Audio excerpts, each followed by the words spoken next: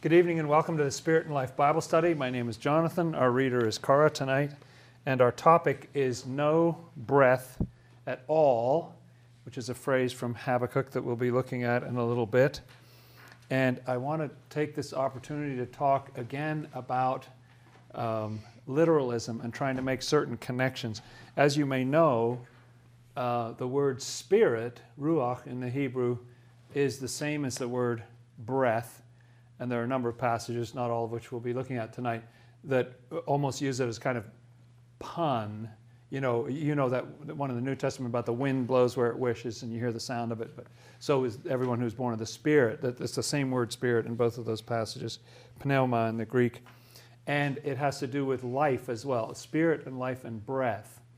And so there's kind of a theme in Scripture about idols, that idols are no good because they have no breath at all, it says. They have no breath. And it was striking me that this idea of no breath is no spirit. They have no spirit, they have no life. They have no inside to them.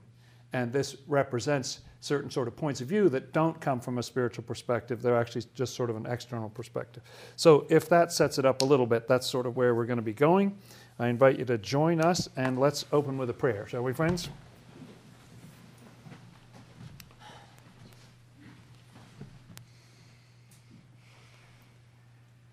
Our Lord and Savior Jesus Christ, you are the one God of heaven and earth.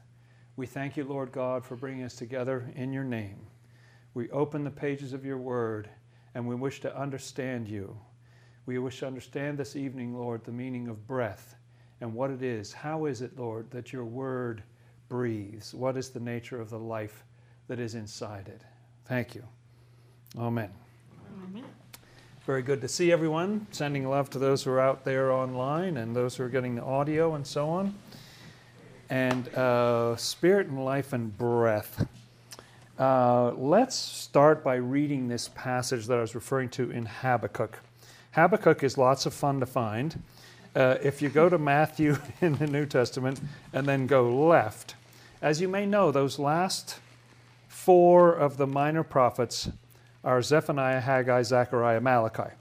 It's Z, another letter, Z, another letter. I always think of those as sort of a foursome at the end there of the minor prophets. And right before Zephaniah is Habakkuk, and that's what we want. So Habakkuk, just 3 chapters long, and I want to look at the end of chapter 2. Idolatry is an interesting thing. Scripture has so much to say about it. It's a major, major theme. The idea of idolatry, the idea of people bowing down to objects that they made, objects of wood and stone and so on. And so it's interesting to ponder, is that all there is to it? And as long as we're not physically bowing down before Dagon or some giant physical image, are we okay? Are we not practicing idolatry? Or are there other deeper forms of idolatry? Let's look in Habakkuk chapter 2, verse 18, and read to the end of the chapter there. What profit is the image that its maker should carve it? The molded image, a teacher of lies. Say that again, what? A teacher of lies. Interesting. It's referring to a statue as a teacher of lies. That's a strong accusation against an inanimate object. I mean, we all get upset with our, cars and our glasses and things like this, but to call a statue a teacher of lies is interesting, as if it's actively putting out false teaching, bad teaching. So go on. A teacher of lies, that the maker of its mold should trust in it to make mute idols. This is a refrain that comes up quite a lot in Scripture, is that someone makes this thing and then bows down and worships it. And Scripture just seems amazed that, really? You made that. You took wood and stone and you made 4 different objects, and then one of them you're going to worship, the other one you eat with, the other, just sort of expressing amazement. Like, why would you put your trust in that? And then this is the verse that I was focused on. Woe to him who says to wood, awake. Awake. That's weird. So, woe to someone who says to wood, awake. Okay. To silent stone, Arise, it shall teach. Now there again, for the second time in 2 verses, you have the idea that these statues are teaching. Arise, it will teach. Go on.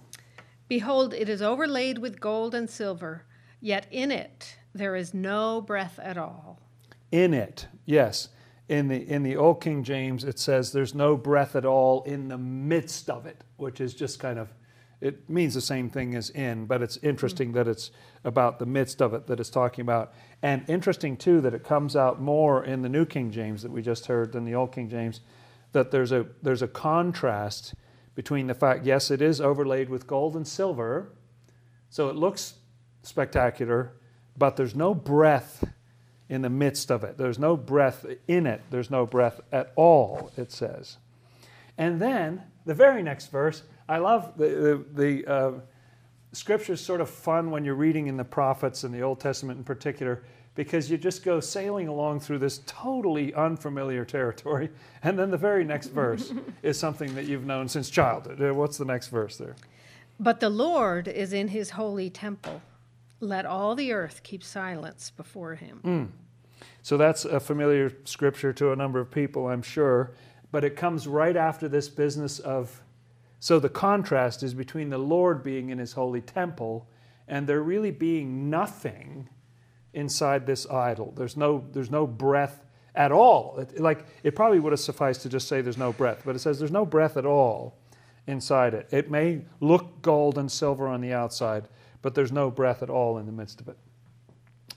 And what I was thinking when I looked at this, because part of the premise of this Bible study is that all these things have deeper layers of meaning, and part of what they're about is the word is partly about itself, like a lot of the stories are about itself. And so in a way, the way Swedenborg reads this passage is that this has to do with theories about what Scripture means, and there are some theories that are like statues that are created by human intelligence, but they have nothing spiritual or nothing of heaven or nothing of the Lord in them. And so people will say to these teachings, awake and arise, teach us. And that's the sense in which it's a teacher of lies. A statue in and of itself, it's sort of exaggerated to refer to a statue as a teacher of lies. But if it's a man-made creation, you can see, that's a big deal that it's teaching lies. And the gold and silver, gold means that it looks like it has love. Silver means it looks like it has truth in it. But in fact, there's no breath at all in the midst of it. There's nothing spiritual. It didn't come from heaven. It didn't come from the Lord. It's just a human-made construct. You know, that thing about teaching as I forget what the phrase is, but the doctrines of men, kind of thing, like as if it's something that comes from the Lord, but it's just a tradition of humankind. And that's contrasted with the fact that the Lord is in his holy temple. Let all the earth keep silence before him. So there's something very different when the Lord is within this. So there's the parallel is between the statue and the temple, isn't it? That you have a statue that has nothing inside it, but it looks good on the outside, but it doesn't have the Lord in it. And then you have this holy temple that has the Lord inside it. So I wanted to go from here after those preliminary remarks and just look at some passages about breathing and to think a little bit about this connection. And I hasten to say that phrase there, excuse me, about no breath at all, that word breath is ruach. It means spirit. It's the same word that's very often translated spirit. So you could very literally, some translations might, say there's no spirit at all inside it. There's no spirit inside a statue. So it'll be exactly the same later as it is now. It's not moving, it's not living. Let's go all the way back to Genesis at the left of your Bibles and look at the creation story, because there's some wonderful moments that have to do with breathing here. Chapter 2, verse 7, right, in the creation story there, in the second creation story. And the Lord God formed man of the dust of the ground and breathed into his nostrils the breath of life, and man became a living being. Now, isn't that in the Old King James a living soul? Doesn't that show that breath has something to do with life? Now, we know about oxygen and all that great stuff, so we know that there's a reason why breathing keeps us alive. Actually, not only in biblical times, but even in Swedenborg's time, I think it was 6 years after Swedenborg died that oxygen was discovered. Even in Swedenborg's time, they had no idea why breathing meant you were alive and why not breathing meant you were dead. They didn't know. Maybe the motion, who knows? I don't know. It has something to do with being alive. But they didn't know about oxygen, so they had no idea. And it's hard to even remember that when you read what Swedenborg says about breathing, because he's so right on the money about it, and yet not having that physical information of what it was. And so humankind is formed out of the dust of the ground and then is breathed in this breath of life, and we become alive. That's what made us alive. So the statue has no life. It's just the dust. It doesn't have that life in it. When things start to go bad, already by chapter 6, look at verse 17. And behold, I myself am bringing flood waters on the earth to destroy from under heaven all flesh in which is the breath of life. Everything that is on the earth shall die. Yes, so you take the breath of life away, you'll die. And look at chapter 7, verse 15. And they went into the ark to Noah, 2 by 2, of all flesh in which is the breath of life. Yes, so there were certain beings that were saved, that were taken into the ark and prepared that way. And then let's read verses 21 and 22. And all flesh died that moved on the earth, birds and cattle and beasts, and every creeping thing that creeps on the earth, and every man, all in whose nostrils was the breath of the Spirit of life. All that was on the dry land died. Interesting addition of the Spirit of life, the breath of the Spirit of life. So I'm just trying to establish now that breath has something to do with life and it has something to do with spirit. These words are connected repeatedly in Scripture. Let's go to, so turn to the right and we'll plow through many, many books. Deuteronomy, Joshua, Judges. I want to go to 1 Kings. 1 Kings chapter, which comes after Samuel and all that. 1 Kings 17, verse 17. This is about this miracle, and this boy becomes sickly. Now it happened after these things that the son of the woman who owned the house became sick. And his sickness was so serious that there was no breath left in him. No breath left in him. The very serious sickness. And then Elijah's able to heal him. He's stretched out on the child and so on, and brought him back to life.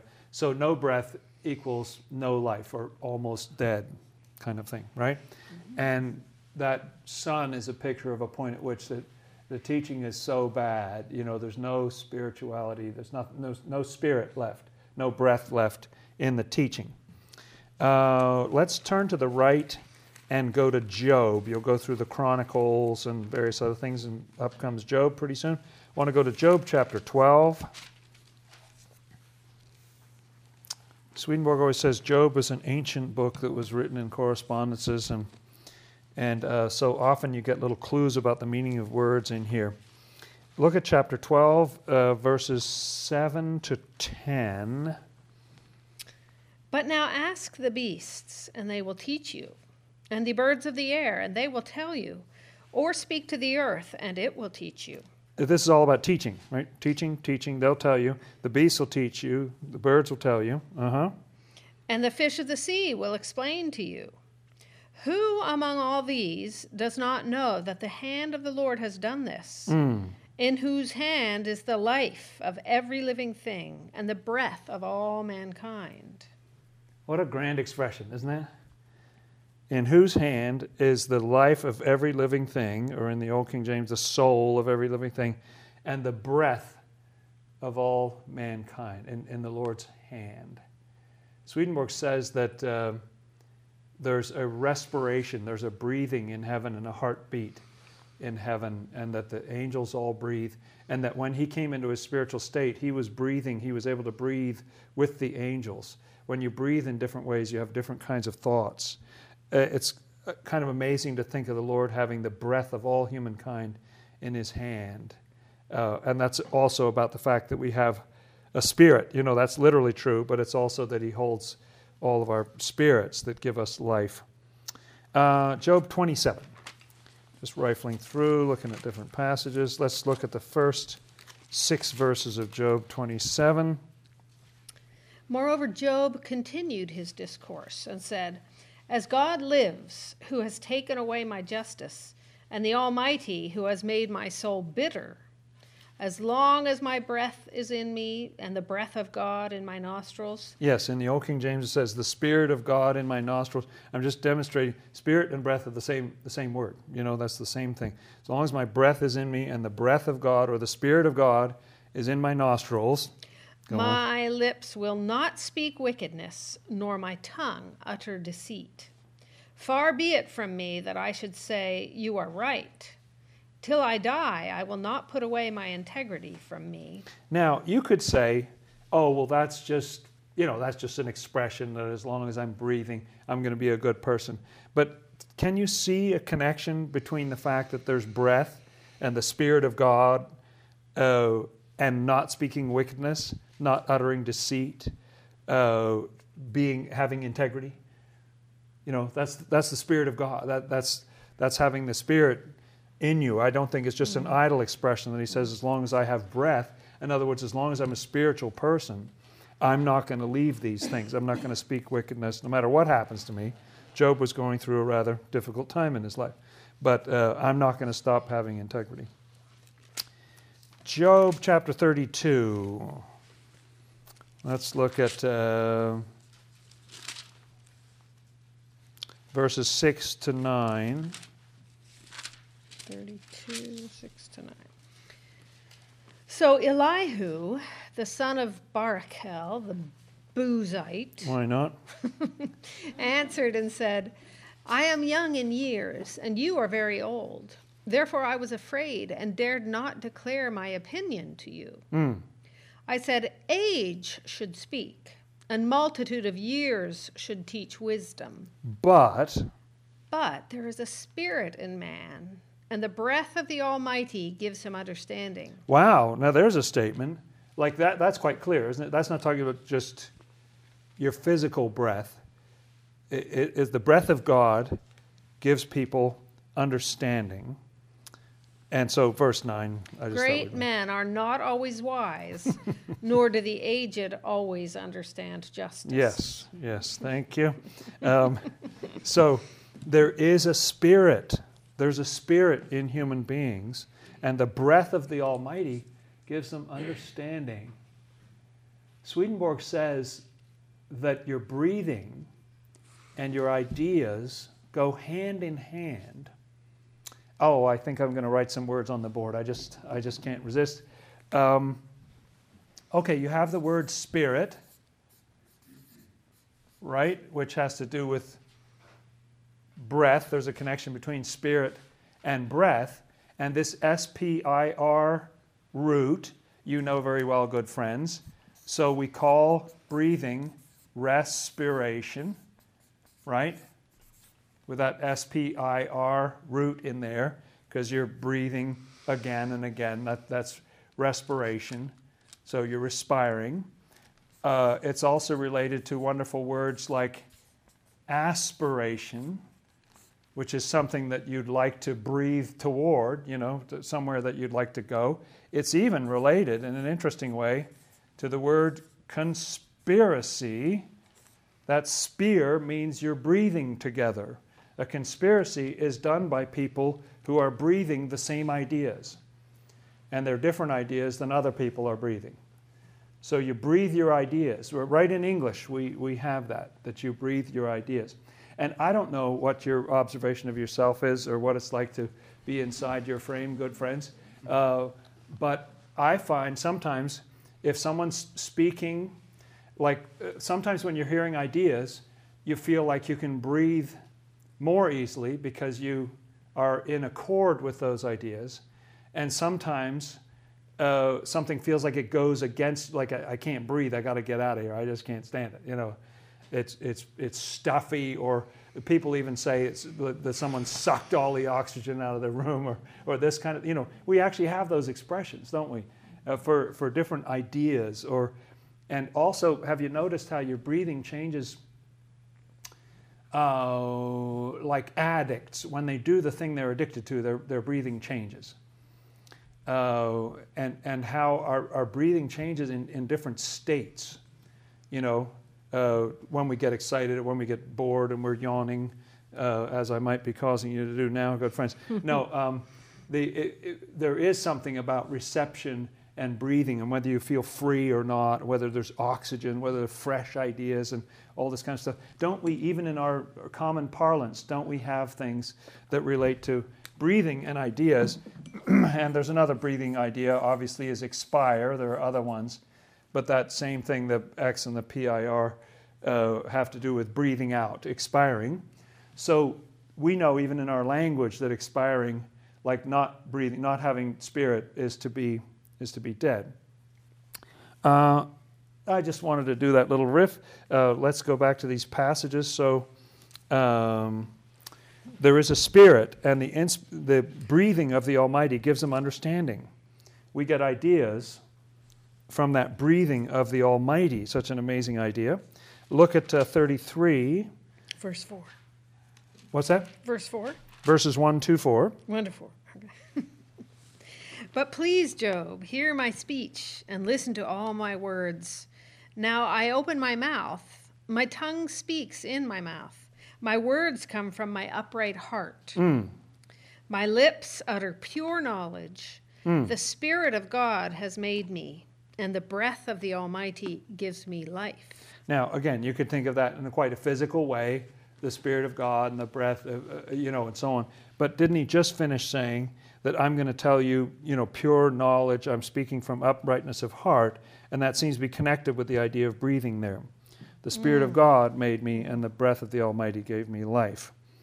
And 34, verses 14 to 15 is an interesting passage here. If he should set his heart on it, if he should gather to himself his spirit and his breath, all flesh would perish together, and man would return to dust. Oh, say that again. All flesh would perish together, and man would return to dust. Oh, that's Genesis, right? We'd go back. If we didn't have that spirit and that breath, all flesh would perish, and we'd go back to dust. We'd go back to dust. And that flood was a situation where that was all perishing and going back like that. That's cool. So turn to the right, and let's go to Psalm 104. Comes up next.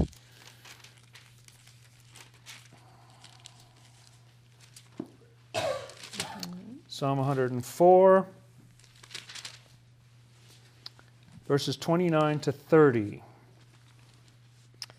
You hide your face, they are troubled. You take away their breath, they die and return to their dust. There it is again. Take away the breath, they die and return to dust. And then what? You send forth your spirit, they are created. Oh.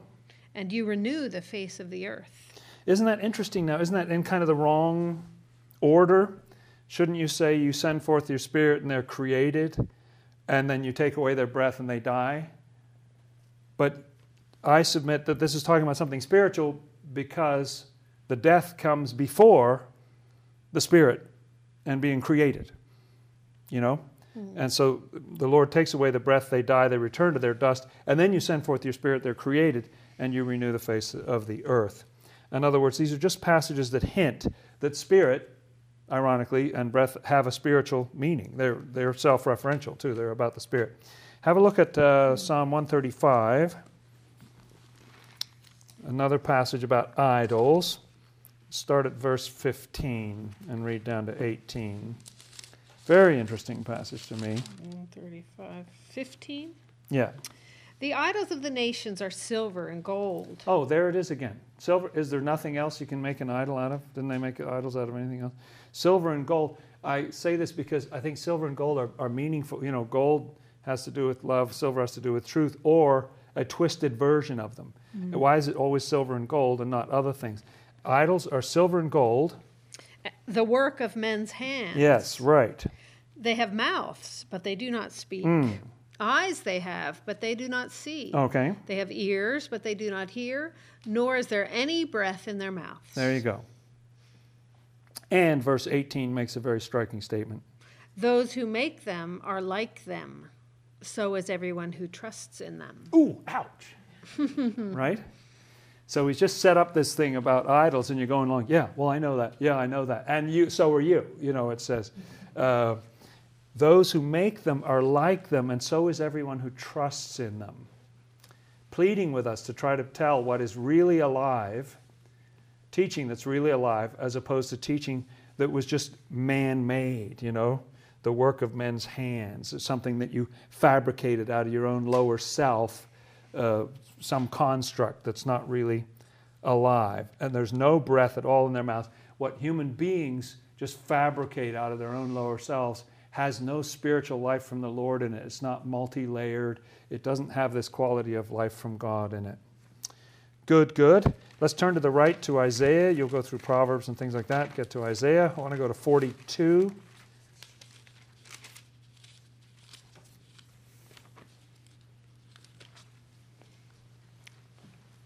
Verse 5.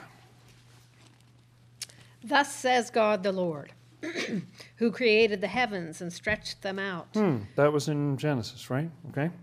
Who spread forth the earth and that which comes from it. Who gives breath to the people on it and spirit to those who walk on it. Don't you like that? I like that passage. Because it makes breath and spirit absolutely parallel, right? There they are side by side. God the Lord, He created the heavens and stretched them out. He spread forth the earth and what comes out of it. He gives breath to the people on it and spirit to those who walk on it. Breath and spirit are the same thing that comes from the Lord. In other words, that breath that we're thinking about tonight is something spiritual. That's spiritual life that comes from the Lord. Let's turn to the right to Jeremiah. Comes up next, and go to Jeremiah chapter 10.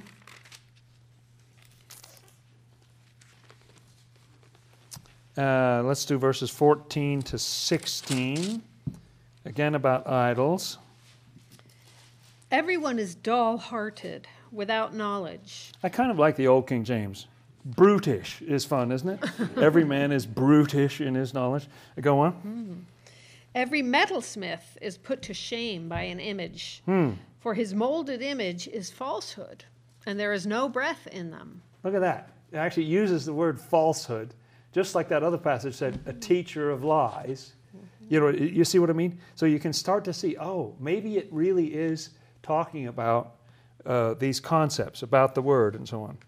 That it's falsehood and there's no breath in them. Go on. They are futile, a work of errors. A work of errors. Isn't that interesting? In the time of their punishment, they shall perish. The portion of Jacob is not like them, for he is the maker of all things, and Israel is the tribe of his inheritance. The Lord of hosts is his name.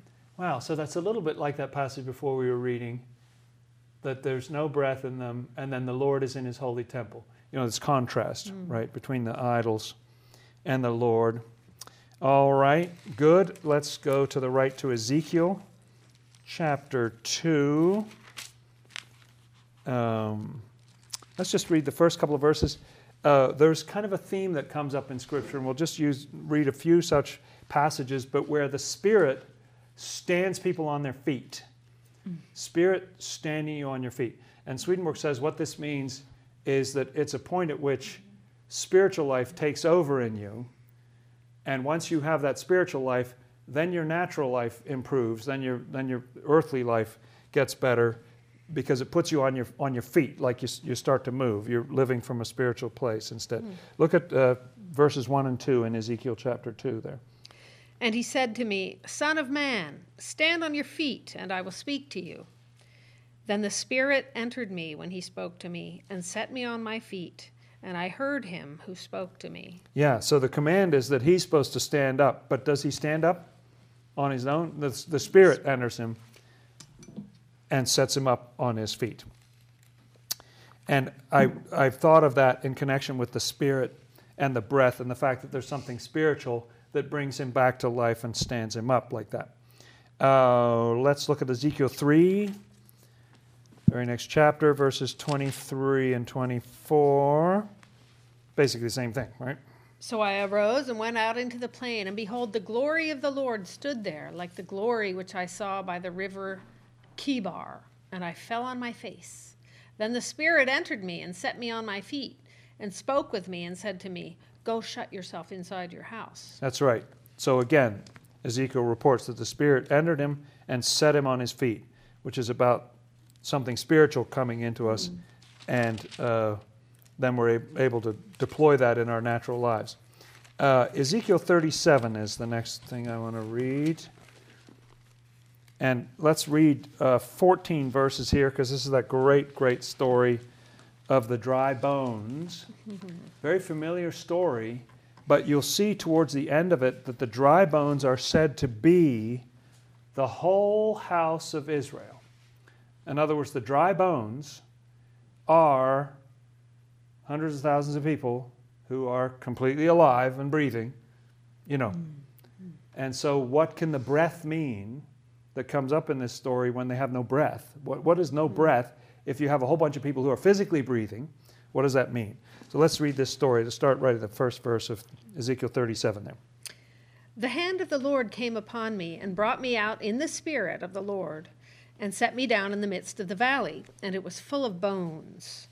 Then he caused me to pass by them all around, and behold, there were very many in the open valley, and indeed they were very dry. Very dry. And he said to me, Son of man, can these bones live? These bones are dead, right? They're dry. They're dead bones. So I answered, Oh, Lord God, you know. Again he said to me, Prophesy to these bones, and say to them, O dry bones, hear the word of the Lord. So the word of the Lord is this sort of living force, right? The word of the Lord is coming forth, and he's prophesying directly to these dead bones. Okay? Thus says the Lord God to these bones, Surely I will cause breath to enter into you, and you shall live. Oh, okay. I will put sinews on you and bring flesh upon you, cover you with skin and put breath in you. Which you already did in the previous verse, but that's very nice. And you shall live. Isn't that interesting? So it says, I'll cause breath. So when he's first talking to the bones, he just says, I'll cause breath to enter you, and you'll live. And then he says, well, let me explain. I'll put flesh on you, cover you with skin, then I'll put breath on you, and then you'll live. Go on. Then you shall know that I am the Lord. So I prophesied as I was commanded, and as I prophesied, there was a noise, and suddenly a rattling, and the bones came together, bone to bone. It's just one of the most magnificent stories, isn't it? It's just so excellent. How could you not have songs written about this and so on? It's great. Indeed, as I looked, the sinews and the flesh came upon them, and the skin covered them over. But there was no breath in them. There's no breath in them. So a lot has happened. Flesh came, skin came, but there was still no breath, even though the Lord said, I'm going to put breath in you, but there was no breath yet. Okay, go on. Also, he said to me, prophesy to the breath. Prophesy, Son of Man, and say to the breath, Thus says the Lord God, come from the four winds, O breath, and breathe on these slain, that they may live. Now that's weird. They're slain. They're dry bones. They're dead people. And he says, and he's prophesying to the breath. In the Old King James is to the wind. He says to the wind, come, O breath. So wind equals breath equals spirit, and so on. And breathe upon these slain that they may live. So, what does Ezekiel do? So I prophesied as he commanded me, and breath came into them, and they lived. And what do they do when they lived? And stood upon their feet. They stood upon their feet. That's what you do when the Spirit comes into you. They stood upon their feet. That's right. an exceedingly great army. And then he explains helpfully. Then he said to me, Son of man, these bones are the whole house of Israel. They're the whole house of Israel. Now, wait a minute. I thought you said they were all slain. They were all dead, and they had no sinews. They had physical flesh. They had physical breath. And yet, in the story, there's something that is called breath or wind or spirit that they're lacking. They're lacking something spiritual. Go on. These bones are the whole house of Israel. They indeed say, Our bones are dry. Our hope is lost. Our hope. And we ourselves are cut off. Therefore prophesy and say to them, Thus says the Lord God, Behold, O my people, I will open your graves and cause you to come up from your graves and bring you into the land of Israel. Then you shall know that I am the Lord when I have opened your graves, O my people, and brought you up from your graves. And what is he going to do? I will put my spirit in you, and you shall live, and I will place you in your own land. Then you shall know that I, the Lord, have spoken it and performed it, says the Lord. So this whole story is a story about how the bones have to come together, get flesh on them, but then the main thing you need is that spirit. If you don't have it, you're not alive. Spirit equals breath, equals life, equals spiritual. Without something spiritual, you can be physically alive, you can have all the flesh and the breathing and all that stuff, but as far as what the Lord is saying to the prophet here, there's no life in it. It's like dry bones all over the valley. They say they don't have any hope. You know, they're cut off and so forth. And so he prophesies to the children of Israel in exactly the way that he just prophesied to these dry bones. Hear the word of the Lord. It's kind of a pointless exercise if they're physical bones, but in the spiritual meaning of it, then you see the life in the story. Then when the Spirit comes into the story, you hear the pieces of the story rattling and coming together. You know, the truths in the story come together, they get flesh on them, and then they get the Spirit in them. Then they're alive. That's a living word when it's spiritual. Just a word that is taken absolutely literally has no, here's another word that I need to add on the board. Inspired.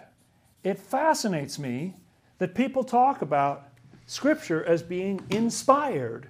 It's inspired by God. And yet a lot of the same people who say that will say there's nothing spiritual in it. It means what it says what it means. There's nothing deeper in it. And yet they claim that it's inspired, and yet what would make the Scripture inspired is that it has a spiritual layer within it, that it has spiritual meaning, that it's living, it's alive, it has something from God in it. It's very interesting to wonder, what does inspired by God mean? I think Swedenborg has a real answer to this.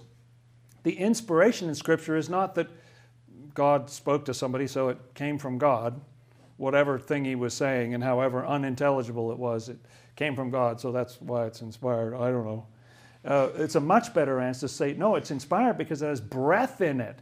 It has the living breath of the Almighty God is in there because it's spiritual and it has layers within it. Even in that story, you see the sense of layers and the Spirit bringing the pieces of the outside of the text together and bringing it back to life. That's what inspired is. A non-inspired reading would be an atheistic reading that says there's no Spirit in it, or a literalist reading which says there's no Spirit within it. I know it's an extreme position, but I paid for the mic. Okay, let's go to Daniel chapter 10 and look at verses 15 to 19. When he had spoken such words to me, I turned my face toward the ground and became speechless. And suddenly, one having the likeness of the sons of men touched my lips. Then I opened my mouth and spoke, saying to him who stood before me, My Lord, because of the vision, my sorrows have overwhelmed me, and I have retained no strength.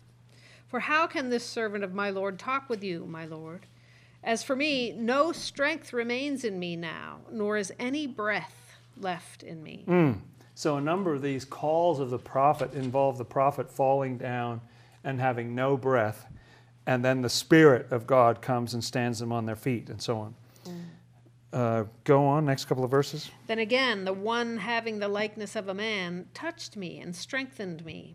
And he said, O man, greatly beloved, fear not. Peace be to you. Be strong, yes, be strong. Be strong. So when he spoke to me, I was strengthened and said, Let my Lord speak, for you have strengthened me. All right, and now see if you can find Habakkuk again. It might be better to go to Matthew and back up. It's the 7th one in here, the minor prophets. I just want to read that same passage again. I love the way the context of Scripture can just bring these things out so they sort of pop. Let's look at that Habakkuk 2 that we started with here, and then we just have a couple of other scriptures to go. Okay, sorry, Habakkuk. That's all right. It's right before Zephaniah. Ah, yes. After Nahum. Chapter 2, verse 18. What profit is the image that its maker should carve it? The molded image, a teacher of lies, that the maker of its mold should trust in it to make mute idols. Yeah, I think it's trusting in teaching. Teaching that originated from yourself. You made the teaching, and then you kind of convinced yourself, and you think, oh no, that's good. I think that's living. That's good. Woe to him who says to wood, awake, to silent stone, arise, it shall teach. The reason he mentions wood and stone is the same reason silver and gold, that wood has to do with something that comes from evil, and stone has to do with something that comes from falsity, from bad teaching. And, say to the wood, awake, and to the stone, arise, teach. Behold, it is overlaid with gold and silver, yet in it there is no breath at all. Yes, it has gold and silver on the outside. It looks plausible, or maybe like it's about love and truth or something, but there's actually no breath in it. It is not living, but, verse 20. But, verse 20, but the Lord is in his holy temple. Let all the earth keep silence before him. Yes. Let's go to Luke in the New Testament. Just got a few passages in the New Testament that I wanted to look at in this connection. Many come to mind. But Luke 23, verse 46 is the moment that Jesus dies on the cross. And how does that go exactly? 23, verse 46. And when Jesus had cried out with a loud voice, he said, Father, into your hands I commit my spirit. My spirit. Mm-hmm. Having said this, he breathed his last. Yeah, spirit still equals breath. Breath and spirit, right? And he commends his spirit into the Father's hands. Let's go to John 6. That's where the whole title of this Bible study comes from. He's been saying strange things about people having to eat his flesh and drink his blood. And for some reason, they're upset about this. Look at what they say in verse 60 there in John 6. Verse 60. Therefore, many of his disciples, when they heard this, said, This is a hard saying. Who can understand it? When Jesus knew in himself that his disciples complained about this, he said to them, Does this offend you? What then if you should see the Son of Man ascend where he was before? And then listen to this. It is the Spirit who gives life. The flesh profits nothing. It's the Spirit who gives life. You see, it's the Spirit. He's just been talking to them about his flesh being food and his blood being drink. And they got all upset about this. And then he says, it's the Spirit that gives life. The flesh profits nothing. And then he explains the words that give us the title of our Bible study here. The words that I speak to you are spirit, and they are life. Yes, how could you possibly think that Jesus' words were not spiritual in the face of that statement? And to think that somehow some theory of biblical literalism, which was born in Princeton in 1906, like Christianity, survived very well, thank you very much, for 1800, 1900 years without that theory in there. Are we now saying that Jesus' words are flesh and they're death? that there's nothing more to them, when Jesus told us directly, my words are spirit and they are life.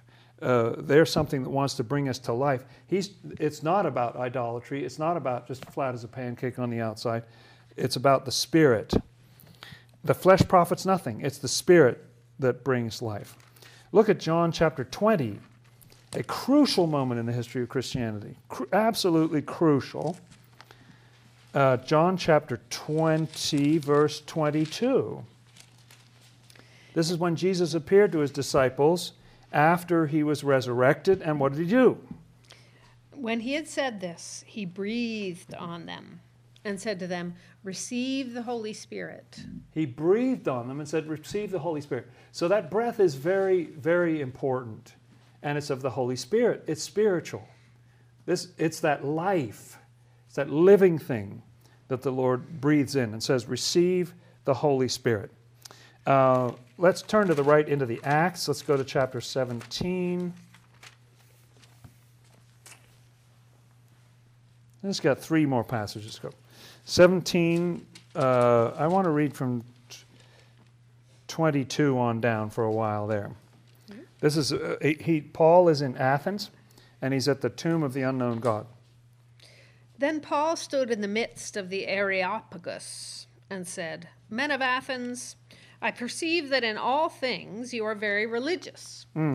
For as I was passing through and considering the objects of your worship, I even found an altar with this inscription, to the unknown God. Therefore, the one whom you worship without knowing, him I proclaim to you. It's just brilliant. You think about yourself doing evangelization work. You're there in another country. Nobody knows what you're talking about. But you see this tomb to an unknown God. It says, that's my God. That's who I'm telling you about. That's him. You've already got an altar to him. I'm not bringing in something new. This is something you've already got there. This is the unknown God. And then he explains.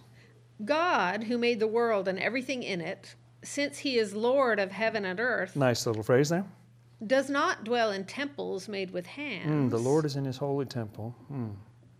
Nor is he worshipped with men's hands as though he needed anything.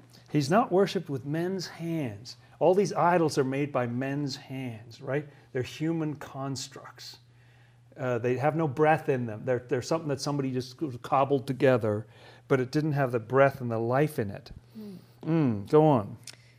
As though he needed anything, since he gives to all life, breath, and all things. Yes, that's what the Lord gives. He gives everything, life, breath, and all things. Okay?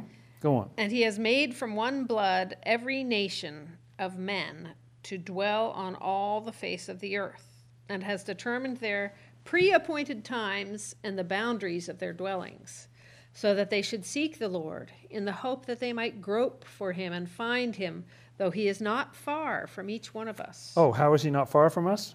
For in him we live and move and have our being. A phrase that's a favorite of Swedenborg's. In him we live and move and have our being. Apparently a quote from an ancient poet. As also some of your own poets have said, quote, for we are also his offspring. And so he's quoting their poetry. He's using their altar and so on to make his case. And then I can't resist reading the next 2 verses. Therefore, since we are the offspring of God, we ought not to think that the divine nature is like gold. Oh, gold. Yes. Or silver. Or silver. Or stone. Or stone. Something shaped by art and man's devising. Oh. Isn't that interesting? Just up above you had something about life and breath, and right down below here you have something about idolatry and these idols, and it says again gold, it says silver, it says stone, something that people put together. And then what does it say in verse 30? Drum roll, please. Truly, these times of ignorance God overlooked, but now commands all men everywhere to repent. Yes. My favorite biblical word. Yes. And so isn't it interesting that there's something about repentance that's linked in with this in some way? We're the offspring of God. In him we live and move and have our being. We're alive because the Lord is alive, and we have this spirit in us. And Scripture has this spirit in it that tells us how to live. And one of Scripture's main message is to repent. So the Lord was fine with the fact that, okay, the tomb of the unknown God, you didn't know who he was or whatever. But now he's commanding everyone everywhere to repent. That's really crucial for how we come to have this spiritual life within us. Okay, 2 more scriptures. Turn to the right and go through Romans, and you'll get to Corinthians. I want 2 Corinthians chapter 3. Very important passage, and we've resorted to it many times over the course of these years of the Bible study. Let's start at verse 3 in 2 Corinthians 3. We won't read the whole thing, although it's absolutely fantastic, but we'll just read a few verses here. Clearly, you are an epistle of Christ. Oh, I am? I'm a letter? I'm a text? Okay, go on. Ministered by us, written not with ink. Oh, I see. I'm not literally written on or something. Okay. But how am I written? But by the Spirit of the living God. Oh. Not on tablets of stone, but on tablets of flesh, that is, of the heart. Of the heart. The Spirit of the living God wrote us as texts. Okay, go on. And we have such trust through Christ toward God. And, next verse. Not that we are sufficient of ourselves. Of ourselves. To think of anything as being from ourselves. Yes, in the old King James. Not that we're sufficient of ourselves to think anything as of ourselves. Does that sound familiar? As of self.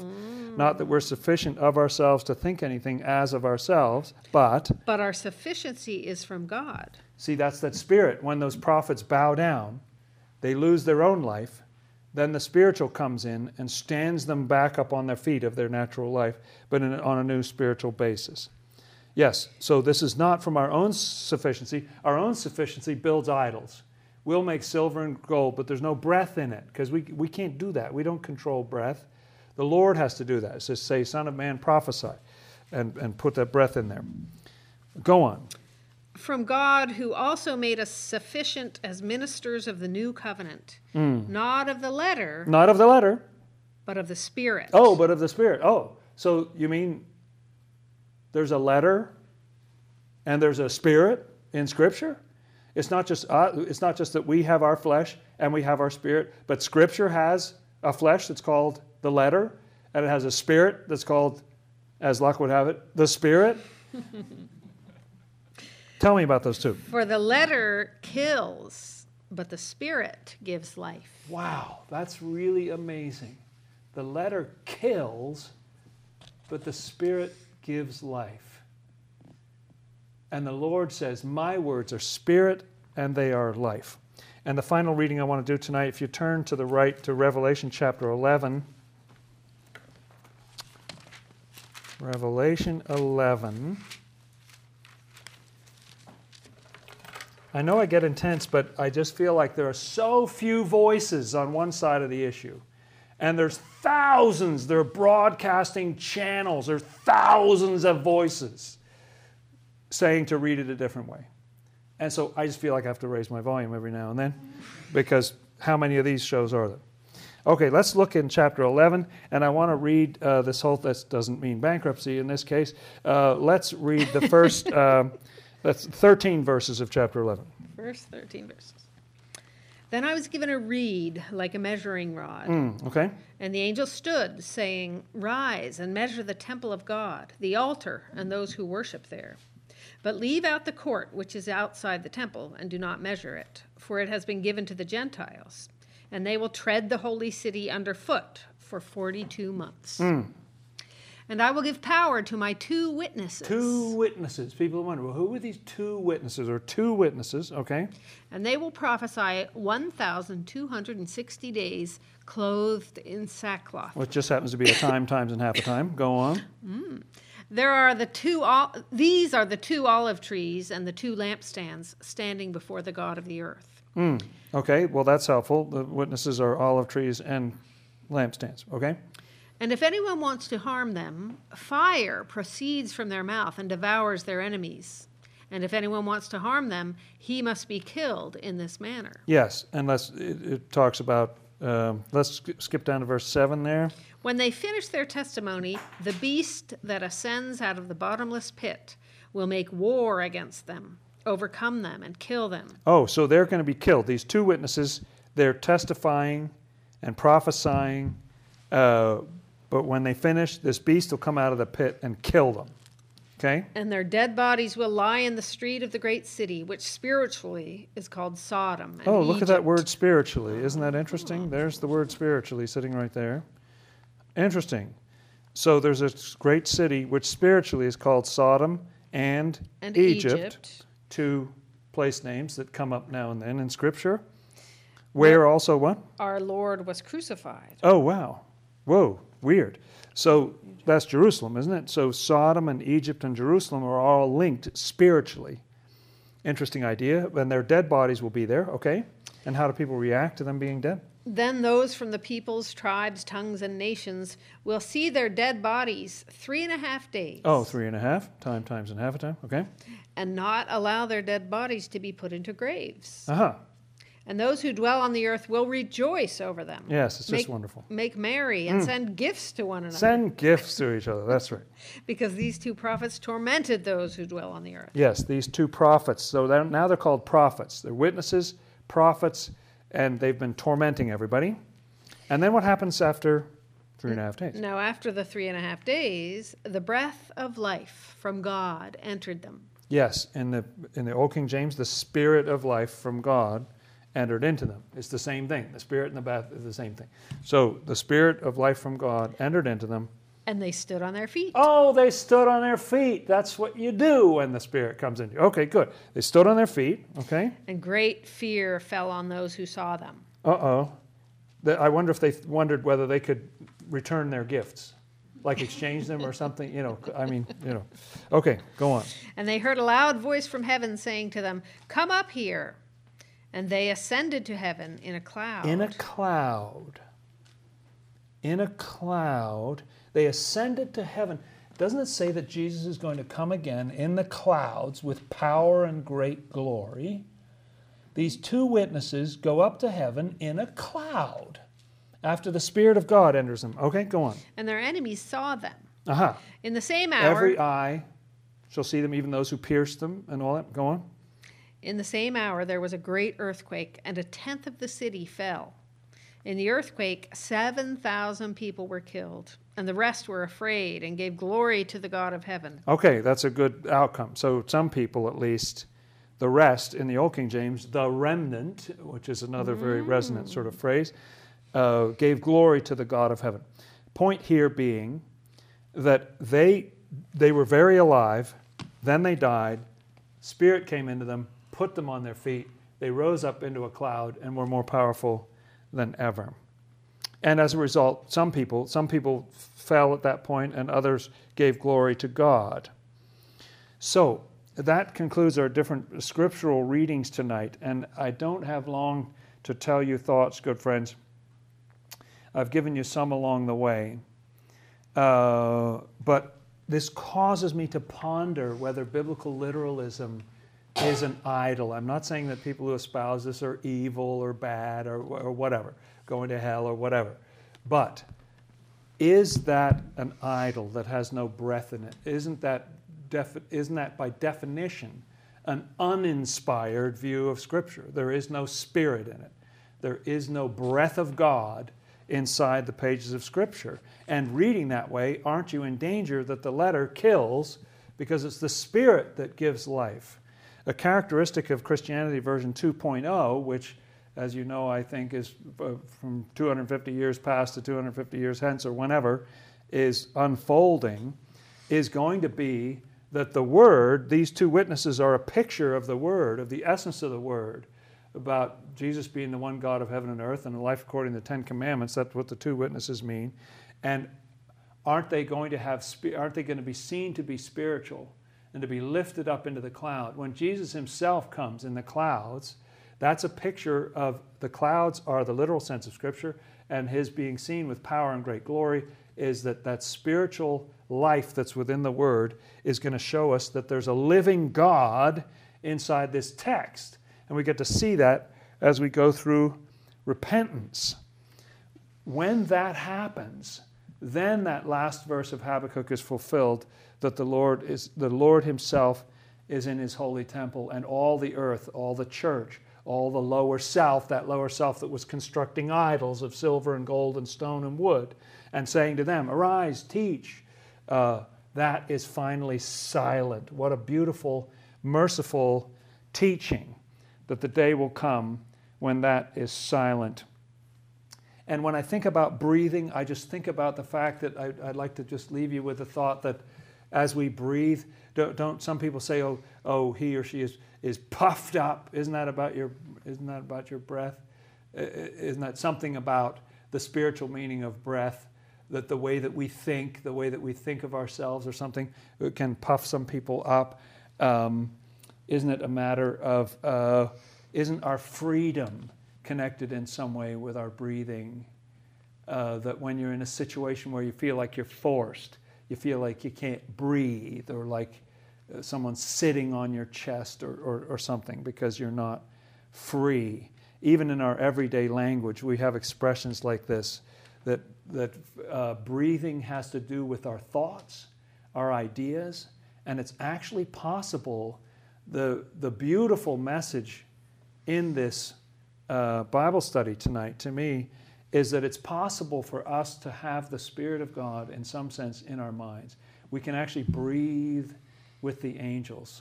When we think the way that they think, we breathe the way that they breathe. We can breathe with them. It's not a conspiracy, but it's a sharing of the breath together that we can have with those angels. The Lord wants to give us that life. His words are spirit and they are life. And the whole Word, as I hope to have demonstrated tonight and in all our other Bible studies, has this living spirit within it. It's about life, and it aims to give us life.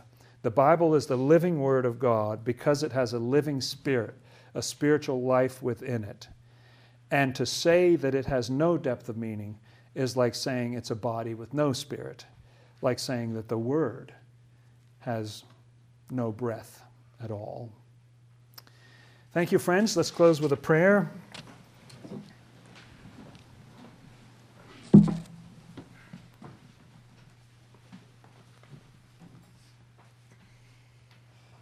We thank you, Lord, for the life that you put in our minds. That life of breathing in new ideas, breathing out old ones. That living quality. It's amazing. Sometimes we can't fathom the idea that your word is living, that you are your word. You are the Word made flesh.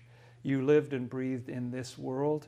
You gave up your spirit, and now you're more alive than ever at that spiritual level, and coming back in the pages of the Word with power and great glory. For this and so many other things, Lord, we thank you. Our Father, who art in the heavens, hallowed be thy name. Thy kingdom come, thy will be done, as in heaven so upon the earth. Give us this day our daily bread, and forgive us our debts, as we also forgive our debtors. And lead us not into temptation, but deliver us from evil. For thine is the kingdom, and the power, and the glory forever. Amen. Let's keep on repenting, friends. Change that breathing to something good, something heavenly.